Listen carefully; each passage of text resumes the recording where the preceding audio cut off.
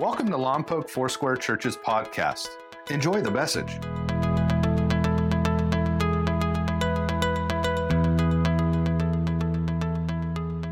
I want to talk to you today from Romans 5, but as we go to Romans 5, I've got two main points today.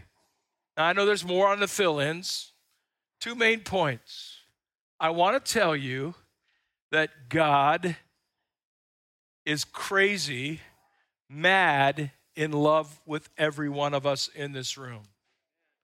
He's crazy mad in love with every one of you watching online, whether it's on Sunday or on Wednesday or on Thursday, wherever you're watching from and wherever you're watching at. Let me just say this to you. Our God, get ready now, is proud of you. Oftentimes people see God as this mean, cantankerous ogre. Kind of like, if you remember, if you're old like me, the whack-a-mole game where the little mole and sometimes we see God with this big club. You're out of line. Boom. You did something wrong. Boom. If you came to church today believing you might get beat up by the preacher, this is not that preacher, and this is the wrong day. Because I want to tell you that you are loved with an everlasting love by our God. And part of our rising above is that people would rise above the mundane, the religiosity, the beat down that we put on ourselves that, well, God would never want me or use me. I had a lady one time say to me, for God so loved the world, and I guess therefore because I'm in the world, he's got to love me. He has no choice. But if he had a choice, he would take me away from the world and not love me. I had a man tell me one time, my father, I didn't know who he was. 10 years of age, I met him. He looked at me and said, the world's tough, kid. Make the most of it, as he walked away from me. Didn't say sorry that I wasn't there for you. He didn't say, son, I love you. I wish I could make up for lost time. He just told me that the world is tough as he walked away from me. Only time I ever saw him. And then you tell me in church, or you tell me in God's word, that my God is a father. I can't connect father with father. But I'm here to tell you, if your dad was a louse, if he was an absentee dad, if he did the best he could, but that wasn't a goodness to you or towards you, our God isn't like that at all. Our God is a good God. Matter of fact, Romans 5 verse 1 says, therefore, since we've been made right in God's sight by faith. See, God wants to make us right in how he sees us, a holy and a pure God looking at us and then giving us peace. We have peace with God because of what? Who? Jesus Christ, our Lord, has done for us. Because of our faith. I just have to stop for a second. Because of our faith. Our faith in what? Our faith in Christ. By the way, did you know that faith is a gift from God? It's called the gift of faith. We start with a little mustard seed faith. I think I kind of, sort of, maybe believe. And then God floods us with the rest of the faith we need to believe in the finished work of Jesus. And all of that faith does this. It brings us into this place of undeserved privilege where we now stand. And we confidently and joyfully look forward to sharing God's glory. We can rejoice when we run into problems. Somebody said to me once, I came to Christ, and when I gave my life to Jesus, my problems really started. Because before I was living for myself, now I'm trying to live for God, and the devil's been taking notes, and he's after me. But I'm going to make a decision to understand that even when I go through problems and trials, know this, for we know that they help us develop endurance, and endurance develops strength of character, and character strengthens our confident hope of what? Salvation. And this hope will not lead to a disappointment. By the way, you'll never be disappointed because you made a decision to follow after God through Jesus Christ. You'll never make a decision when you read the Word of God, the Bible, and you do what it says. You'll never be disappointed. You might be disappointed when you veer off track, when you do your own thing, when you chase after the world's ways, but you'll never be disappointed that you made a decision for God and to follow God. And then he says this, for we know how dearly God loves us. I pray you'll know that, because I know some people who don't know that. because he has given us the Holy Spirit to fill our hearts, come on, with his love. Now, here's what happens. The Holy Spirit comes, and we know what he does. He reveals Christ to us. He gives us power. He gives us supernatural gifts, and I'm all excited about all of that. But one of the things he does is come to fill our hearts or pour the love of God into our hearts. And somebody's going to say, well, Pastor B, you don't know what I did. I'm here to tell you, then you don't know what Jesus did. Because when he died on the cross, he said, it is finished once and for all. Because we were utterly helpless back in the scripture. Christ came at just the right time, and he died for us sinners like Jacob Thurman. Oh, it said it on his shirt that he's a sinner. Some of you are going, why? Now, most people would not be willing to die for an upright person, though someone might perhaps be willing to die for a person who's especially good. But God showed his, would you read the rest? But God showed his great by sending Christ to die for us. He sent him to die for us when we couldn't pay him back. No strings attached love. It's a lavish love. And God wants you to know his heart towards you today. That's my message. He loves you, and he's proud of you. When you start running your race after God, when you start doing things for the Lord, when you wake up in the morning and say, God, I give you this day. May I be your servant today. Men, dads, when you start loving your wives and your kids more than before, God's up there saying, you go, son. He's proud of you. Years ago, you guys may appreciate this story. Years ago, I was at a AYSO soccer meet down by Riverbend Park. And I watched this little boy 5 times shoot for a goal. He's playing against my grandson. 5 times he was wide to the right. 5 times. You would not have known it by the way his dad was screaming. That's my boy. I go, yeah, he missed. That's my boy. 2nd time, 3rd time, 4th, 5th time. At the end of the game, his son got picked up by dad. And he said, son, you missed, but you won. Because each time you missed, you came back and shot again and again and again. I was over to the far right. I wanted to say, yeah, well, he missed 3 of those because my grandson blocked him. But anyway, I didn't want to say that. You know what I mean? By the way, I watched my grandson go over to him and give him a high five. Good job today, man. I went to a T-ball game. I mean, T-ball is the essence of parenting 101 when it comes to sports. They got their cameras out, their zoom lens. They're ready to put stuff on max preps. I mean, they're all into it. Their kid's going to be MLB, man, Major League Baseball. And the kid hit the ball. And it went 6.4 inches. And he started running to 3rd base instead of 1st base. That's my boy. That's my boy. I go, man, sir, sit down, man. Sit down. You know, you ever been around those kind of parents? Sit down. Zooming in the lens and this kid's running, right? Helmet's falling off. His shoes are too big for his feet. Can you picture it? I think he's maybe 5 years old. Running the wrong base, but not according to the dad. Look at that. He hit the ball. Yeah. And his wife's like, shh. Barely 7 inches of hit. Oh, honey, come on. But to that dad, it was like he hit the ball over the fence. I think about our kids' ministry team right now, blessing our children.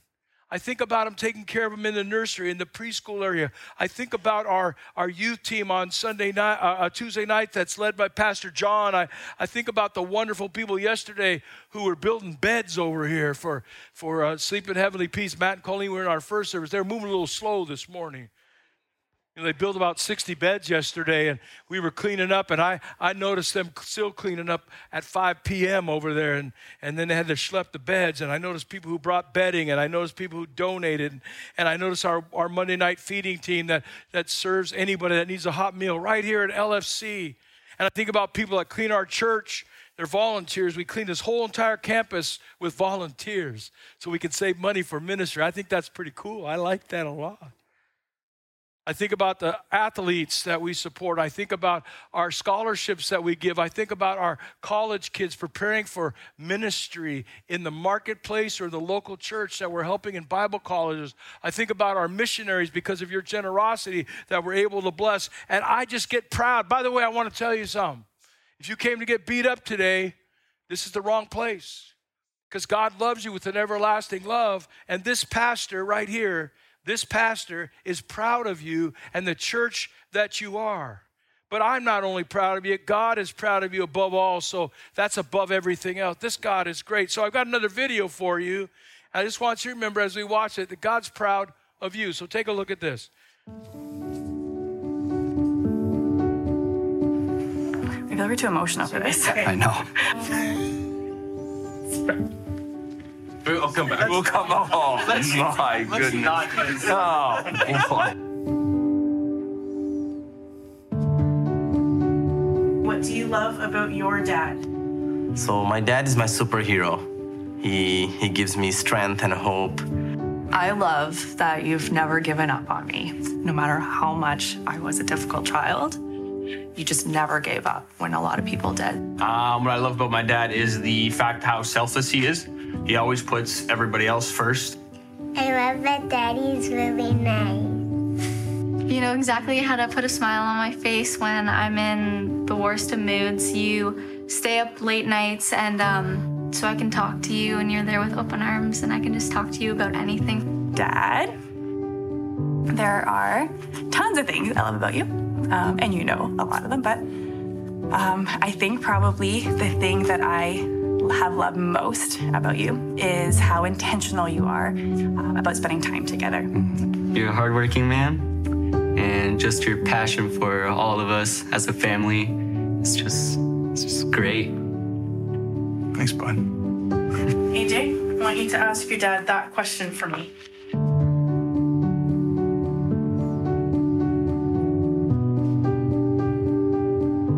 Oh gosh, Dad. Here you go. What about me makes you proud? What about me makes you proud?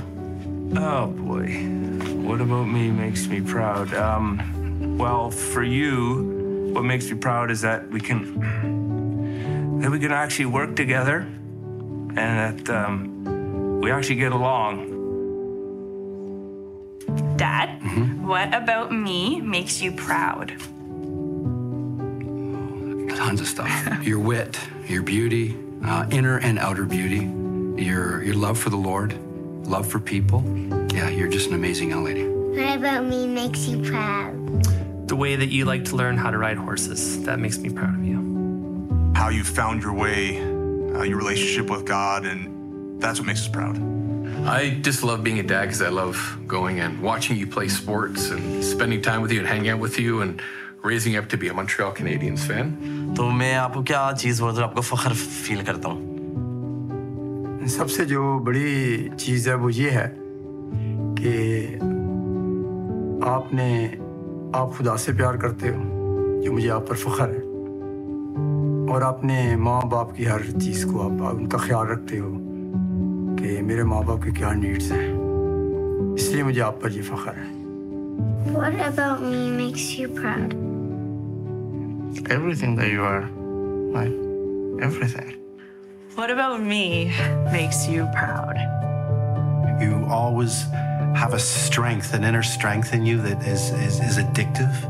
And I just love the fact that even in the moments where I feel weak, Sarah, that you actually make me feel strong and you have made me a better person. Are you trying to make me cry? You're doing a good job. No, I love you. Love you.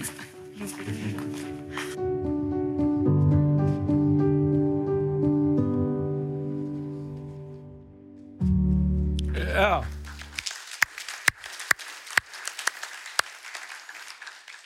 I've only seen that 10 times, and it still gets me. You ever ask God, what about me makes you proud?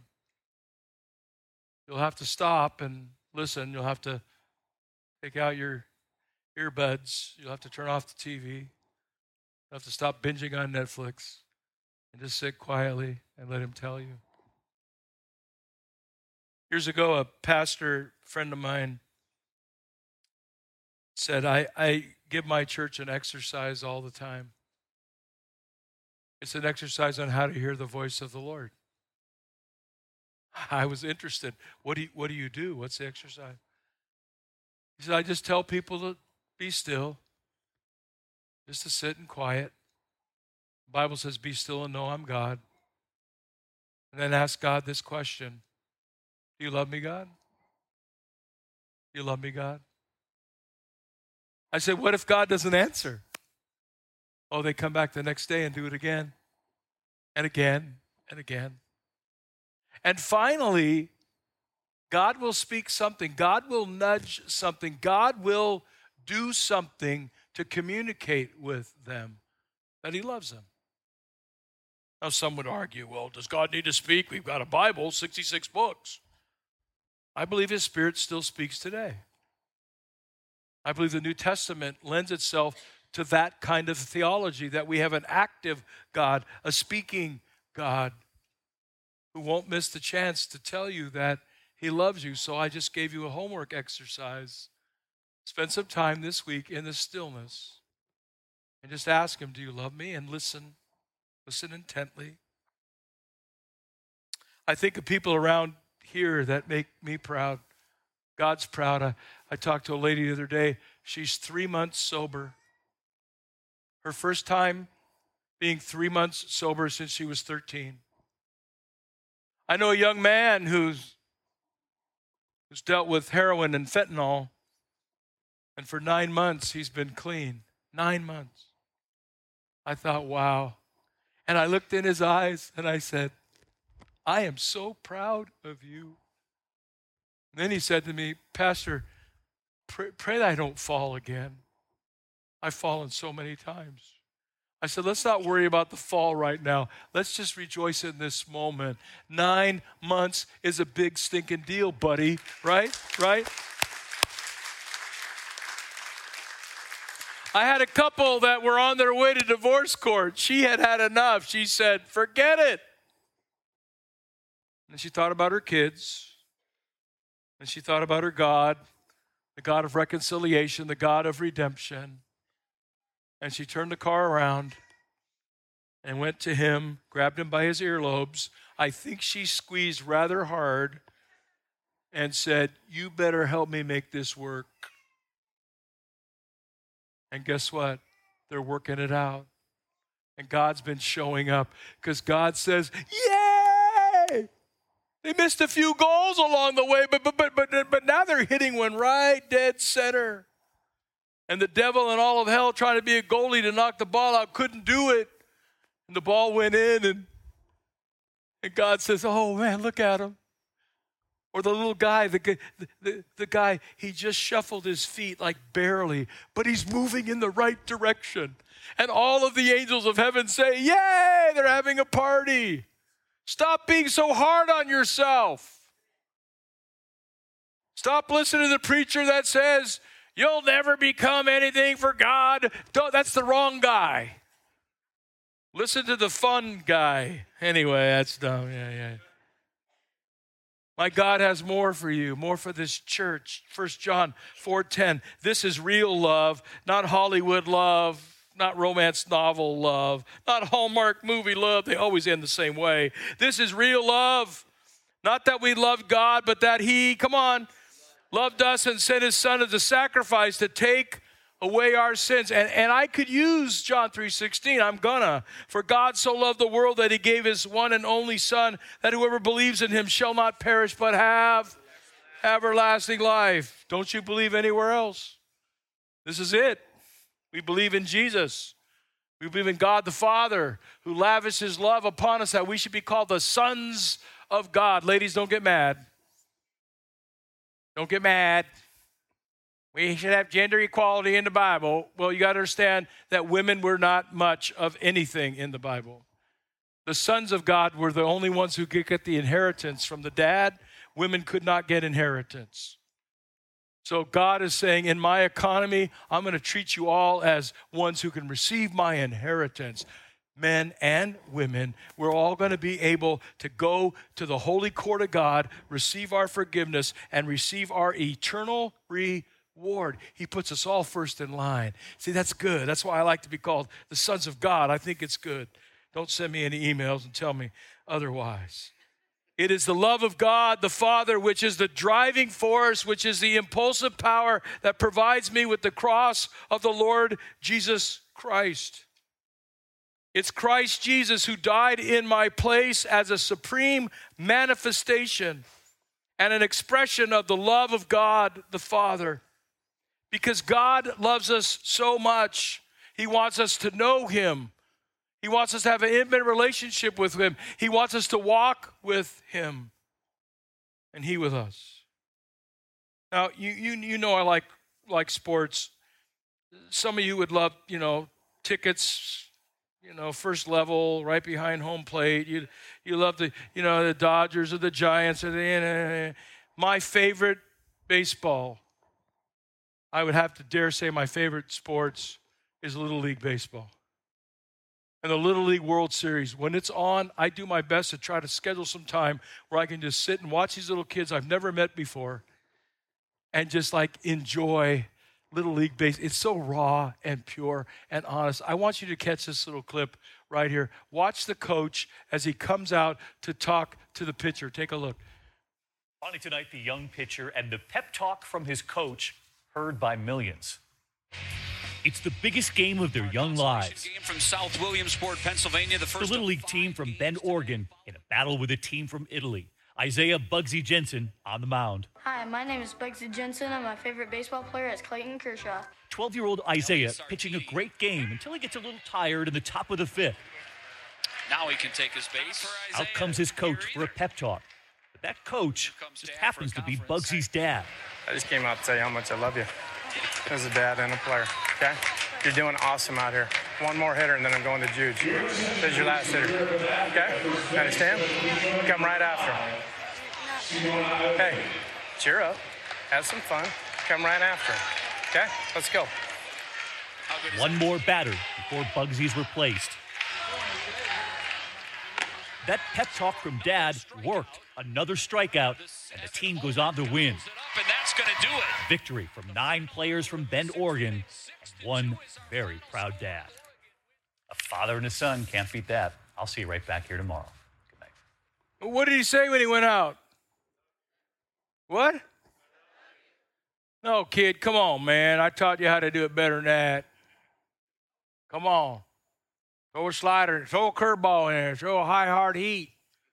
Son, I love you. I just want you to think of that. Next time you don't get the strikeout, or next time you fill in the blank for your life. It doesn't go like you planned.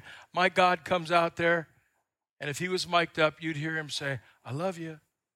I love you. I care about you. I love the fact that our praise should be, Father, what a love. Father, what a love. Lord Jesus Christ, what a Savior. Holy Spirit, what a friend and a counselor. That should be our praise to God. See, when God shows his love toward us in that while we were still sinners, Christ, Christ died for us. And our praise should be connected to that deeply. In his fine book, Love Beyond Reason, John Ortberg writes, God filled the world with beauty and mystery. The waterfalls, the sunsets, the glaciers, the tropics, banana cream pie. But God said, I don't just love you this much. God gave you a mind, the ability to know right from wrong, to choose good life. But God said, I don't just love you this much. God gave you people. He gave you teachers and friends and heroes and persons with whom to know the joy of intimacy and community. But God said, I don't just love you this much. Then God gave Jesus.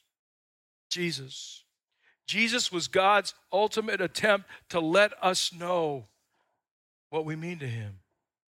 He was led to the cross to pay a debt we couldn't pay. He was led to the cross, and here's what God said. Now we can be freed from every regret.